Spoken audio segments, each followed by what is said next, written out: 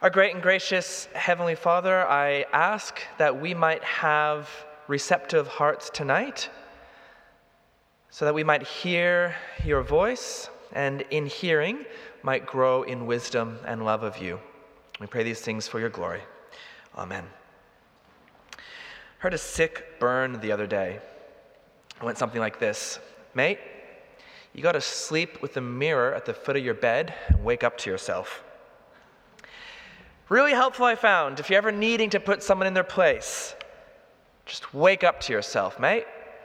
It's beautiful. Probably one of the best things I've heard in my time being in Australia. It's just chef's kiss.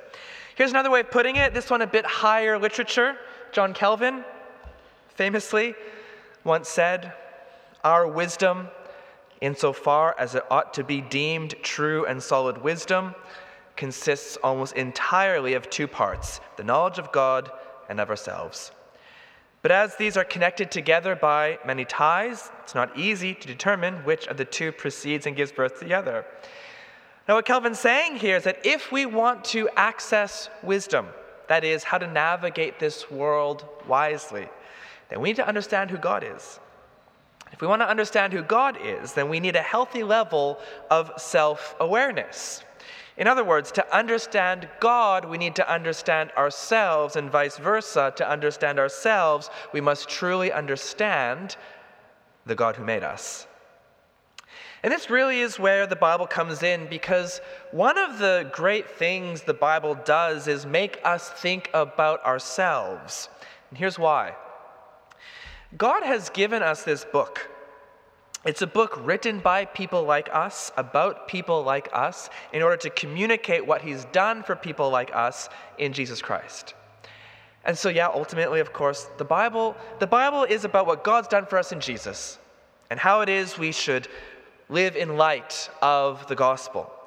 But even as the Bible proclaims the gospel to us, it holds up a mirror that reflects back to us our own lives, forcing us to reflect on who we are and why, as all of humanity, why it is that we are in desperate need of a Savior. Now, understanding this, how it is the Bible works, really helps us better read the Old Testament. And so take 1 Kings, for example. In this book, you're not going to find stories full of great moral examples or heroes to aspire to. That's just not how God's history books work. Rather, we find people whose brokenness and flaws and decision-making just kind of looks an awful lot like our own. And that's the whole point. That the story of Israel really is our story. These people, this is what we are like. The classic verse for this is 1 Corinthians 10, verse 6. Over 1 Corinthians, Paul, speaking of Israel's history, he says, "Now these things took place as examples for us, so that we will not desire evil things as they did." That's why when we read 1 Kings 3 and 4, for example, what we find there is what we're really like, and that is totally inconsistent. You are inconsistent. I am inconsistent. It's who we are as humans. And that's really the big idea of what we see in Solomon's life here today. The wisest man on earth, right? Even he was inconsistent in a particular way that I reckon we all struggle with.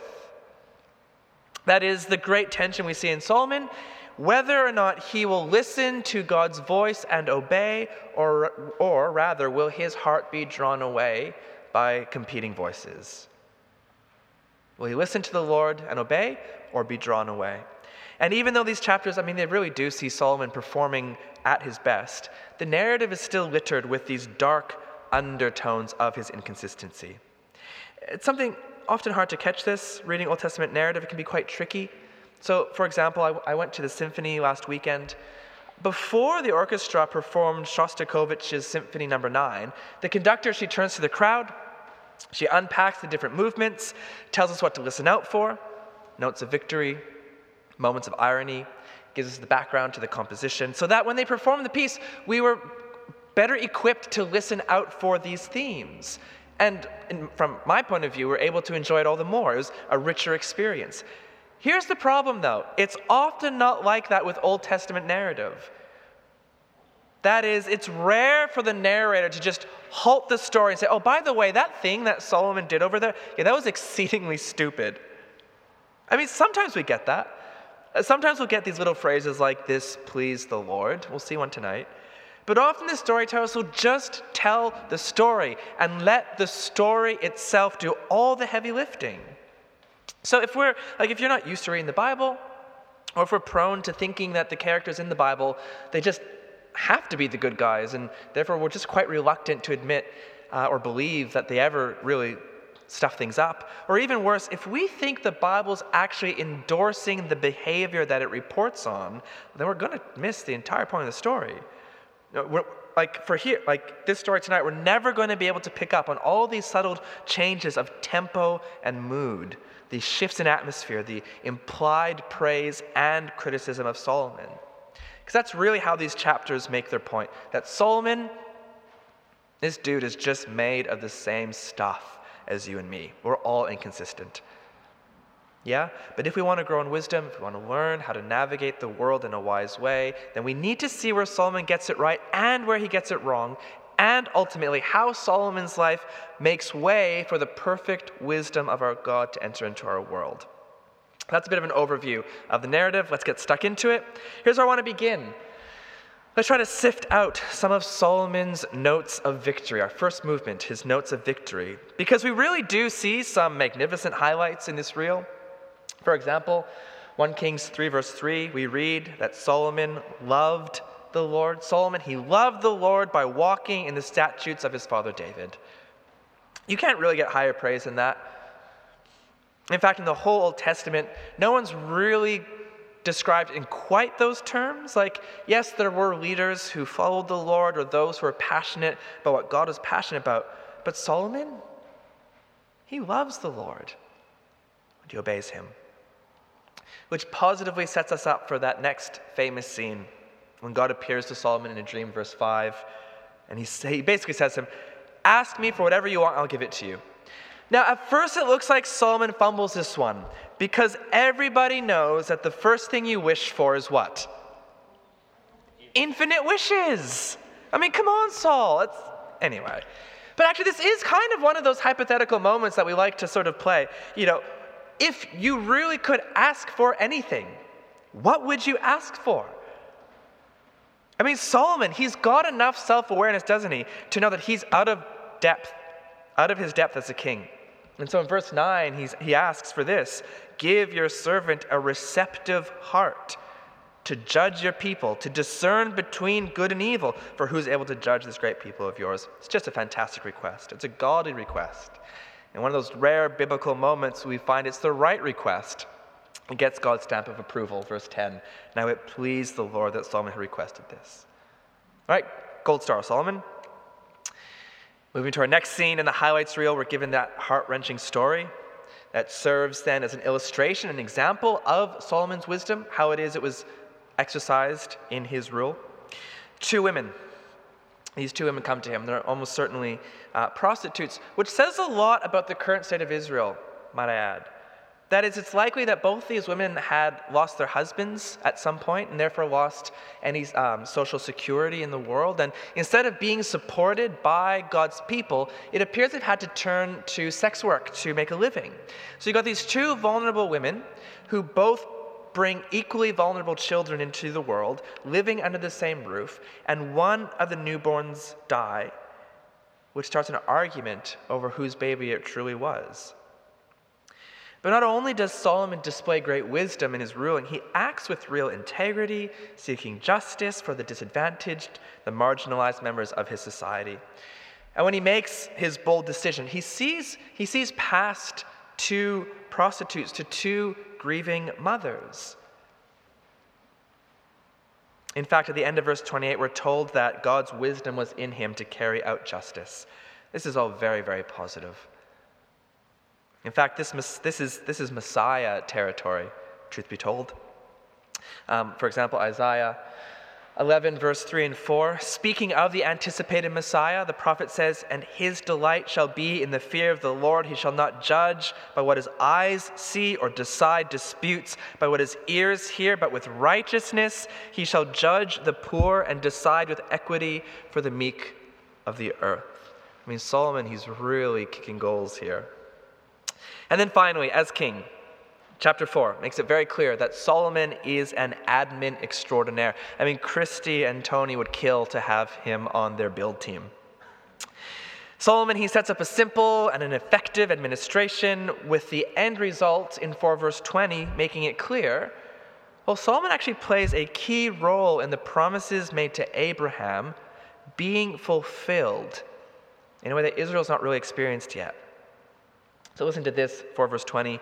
Judah and Israel were as numerous as the sand by the sea. Right, Genesis 12 language. They're eating, drinking, and rejoicing. It's a picture of peace and prosperity. Verse 25 basically just means everybody's enjoying peace from every side. And to sum up this whole section on Solomon's rise, the very, very end bit of chapter 4, Solomon is praised as the ultimate wise man who's used by God to bring blessing to the nations, just as God had promised to Abraham. So verse 34, "And people of all nations came to hear the wisdom of Solomon, all the kings of the earth who'd heard of his wisdom."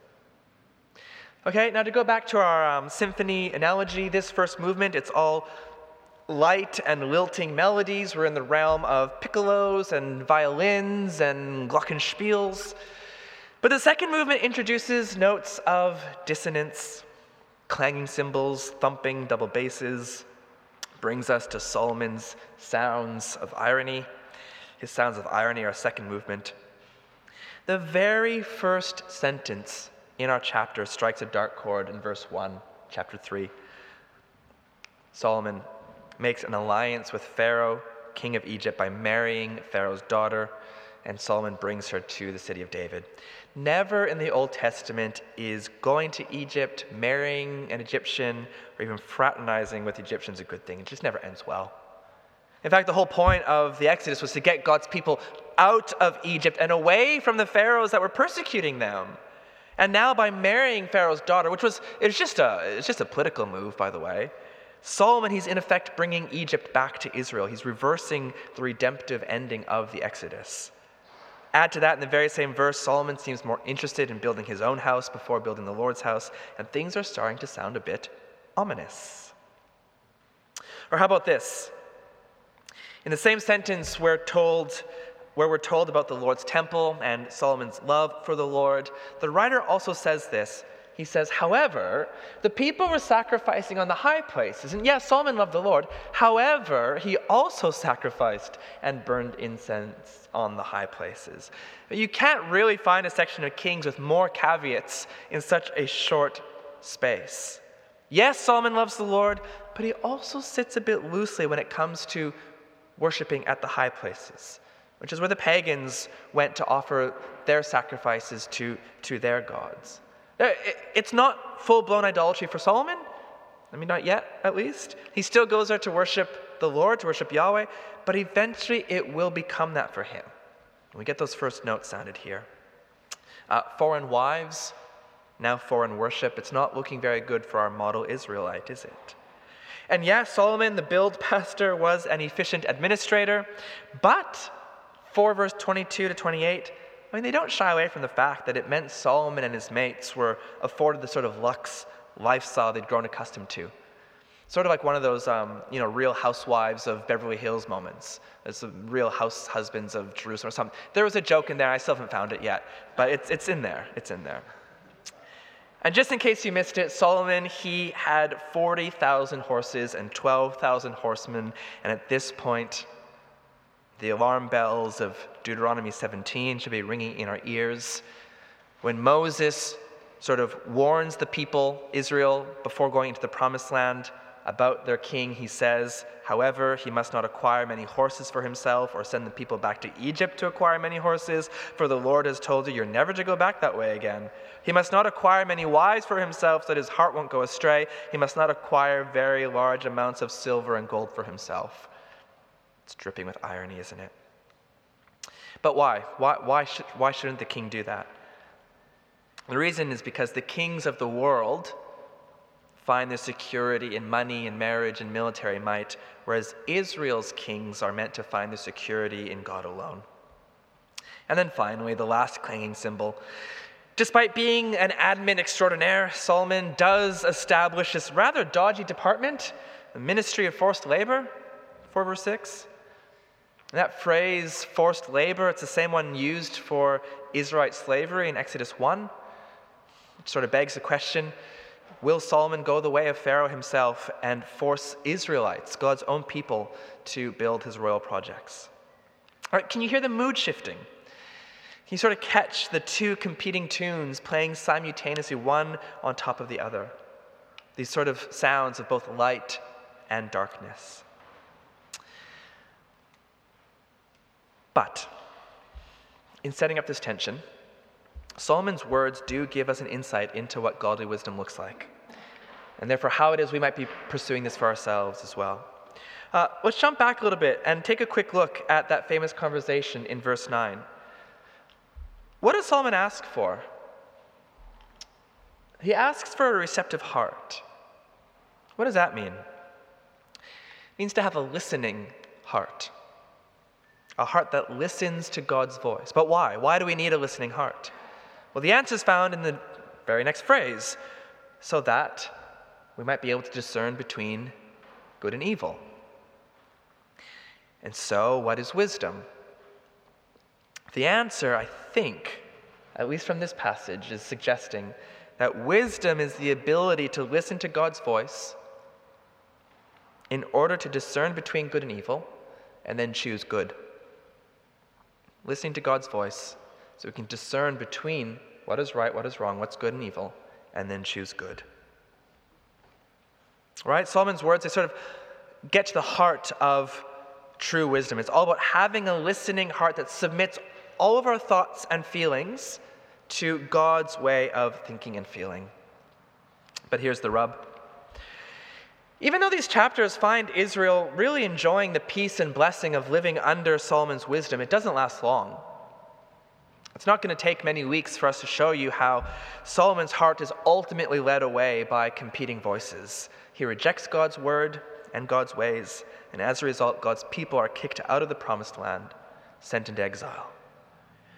Which sets up the Bible's big story, pushes us forward to look for another wise man, another king, someone who might come and rescue all of us from exile, from spiritual exile.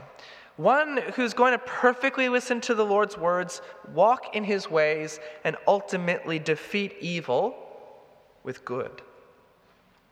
And it pushes us forward in this story all the way up to the Gospels, where we meet Jesus, the truly wise one, the King of Kings. When John's Gospel introduces us to Jesus, he begins at the very beginning of time. He uses creation language to say in John 1 verse 1, "In the beginning was the Word, and the Word was with God, and the Word was God." Verse 14, "Oh, and the Word became flesh and dwelt among us." See, Jesus didn't just listen to God's voice, he is God's voice. Jesus is God's very word, wisdom incarnate. And as God's very word, it means he lived his life in perfect harmony with his Father's will. The great example of this is the night before Jesus goes to the cross for sin that's not his own. We find him in a Garden of Gethsemane. He's about to take on the sin of the world, and he begins feeling the justice against that sin. And so he kneels before his Father in heaven, and he says to his Father, "If you are willing, take this cup away from me. Nevertheless, not my will, but yours be done." And then submitting to God's will, Jesus takes his way of thinking and feeling and submits it to his Father's. He offers up himself as the perfect sacrifice for our sin, our inconsistency, our failure to listen to God's voice. And in so doing, he destroys evil once and for all through the ultimate act of good, which is sacrificial love. And so for us, as we think about how it is we might have access to wisdom from above. I find it curious, for some reason, we are obsessed with this idea that the world is divided into two halves. You got the good guys and you got the bad guys. And we say things like, oh, don't worry. He's one of the good ones, right? They're one of the good ones. Whether thinking about our coworkers or friends or neighbors or even our church family here, we categorize people based on that sort of like good, bad. It's unhelpful at best and probably a disaster waiting to happen at its worst, because even the best of us is inconsistent. No matter how wise we may be, we do not lose the capacity to make dumb decisions. No matter how selfless we may be, we do not lose the ability to be selfish. I mean, why do you think the writer of 1 Kings goes to such great lengths to take us all through this? Why so much detail about good Solomon and bad Solomon? I think it's to drill into our heads that we are all like this. Even the most smartest, wisest, most privileged, or even educated among us, we're inconsistent. We're stupid. We're foolish. Perhaps the world's most famous lion, Aslan, he puts it like this, C.S. Lewis' book, Prince Caspian.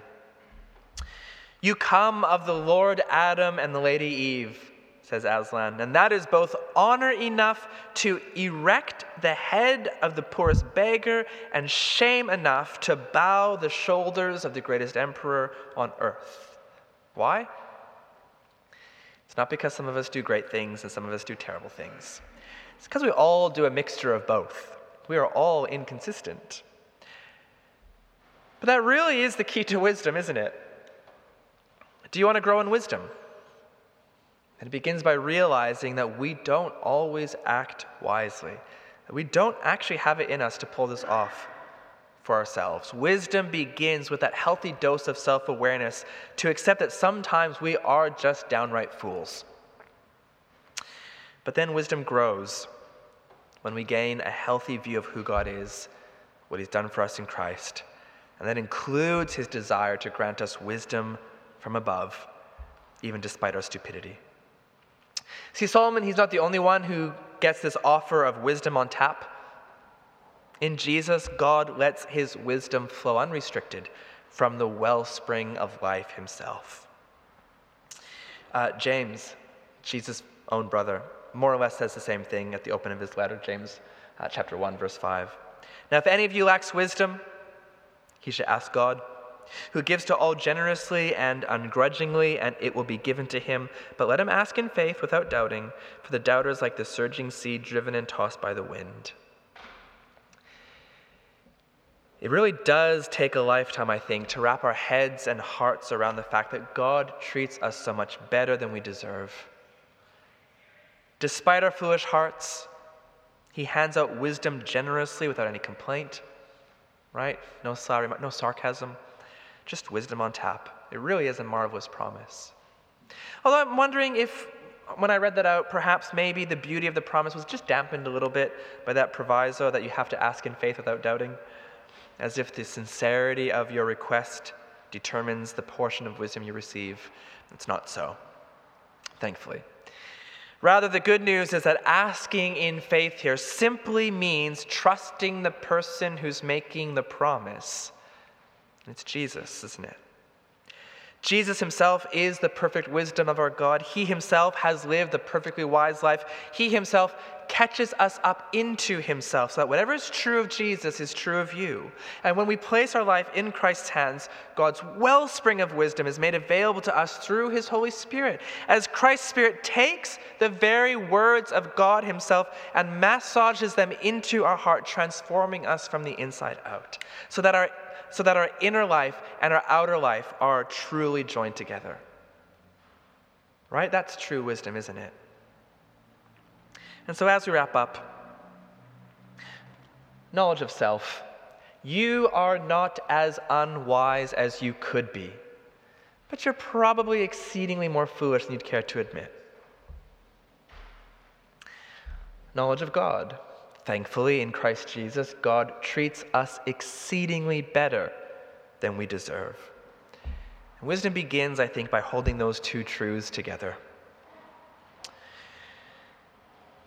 But how can we tell? How do we know whether or not we're being foolish in either our knowledge of self or our knowledge of God? I think maybe it comes down to something like this. When you sin, how do you view both yourself and God in relation to your sin? Here's what I mean by that. Some of us here, we don't really take much time to reflect on how sinful we are, and I get that. It's not comfortable. Sometimes it's downright scary.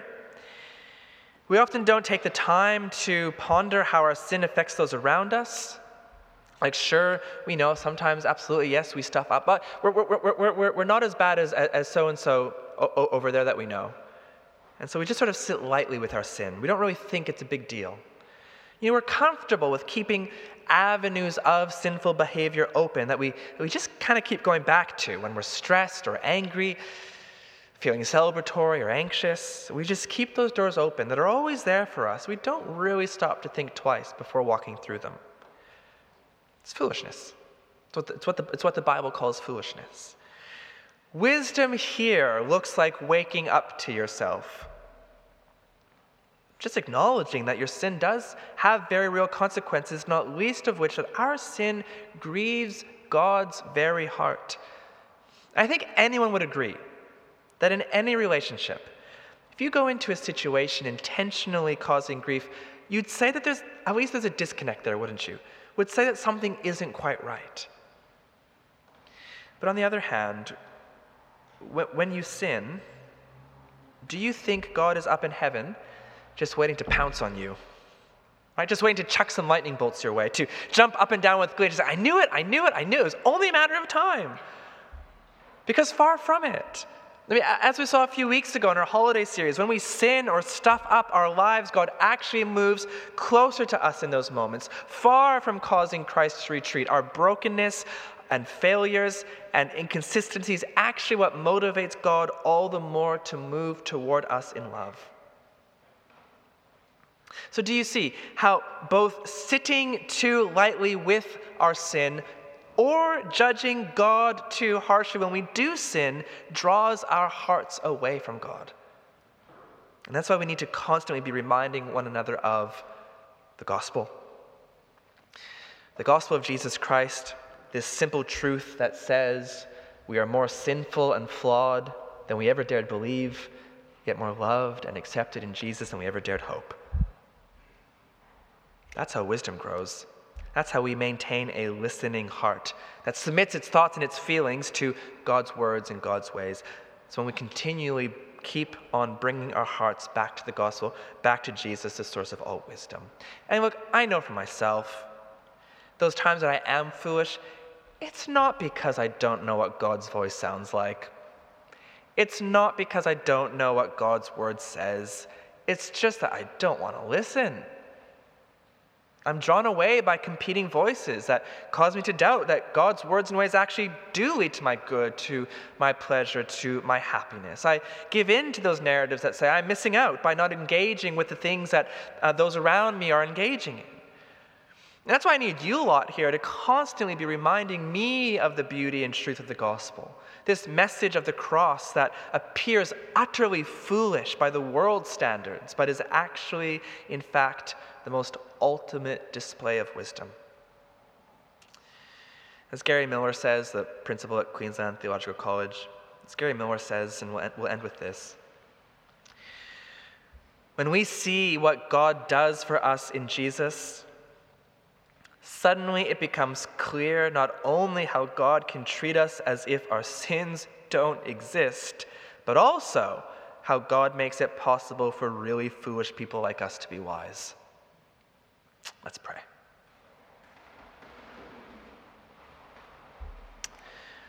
Our great and gracious Heavenly Father, we truly are more foolish than we would probably care to admit.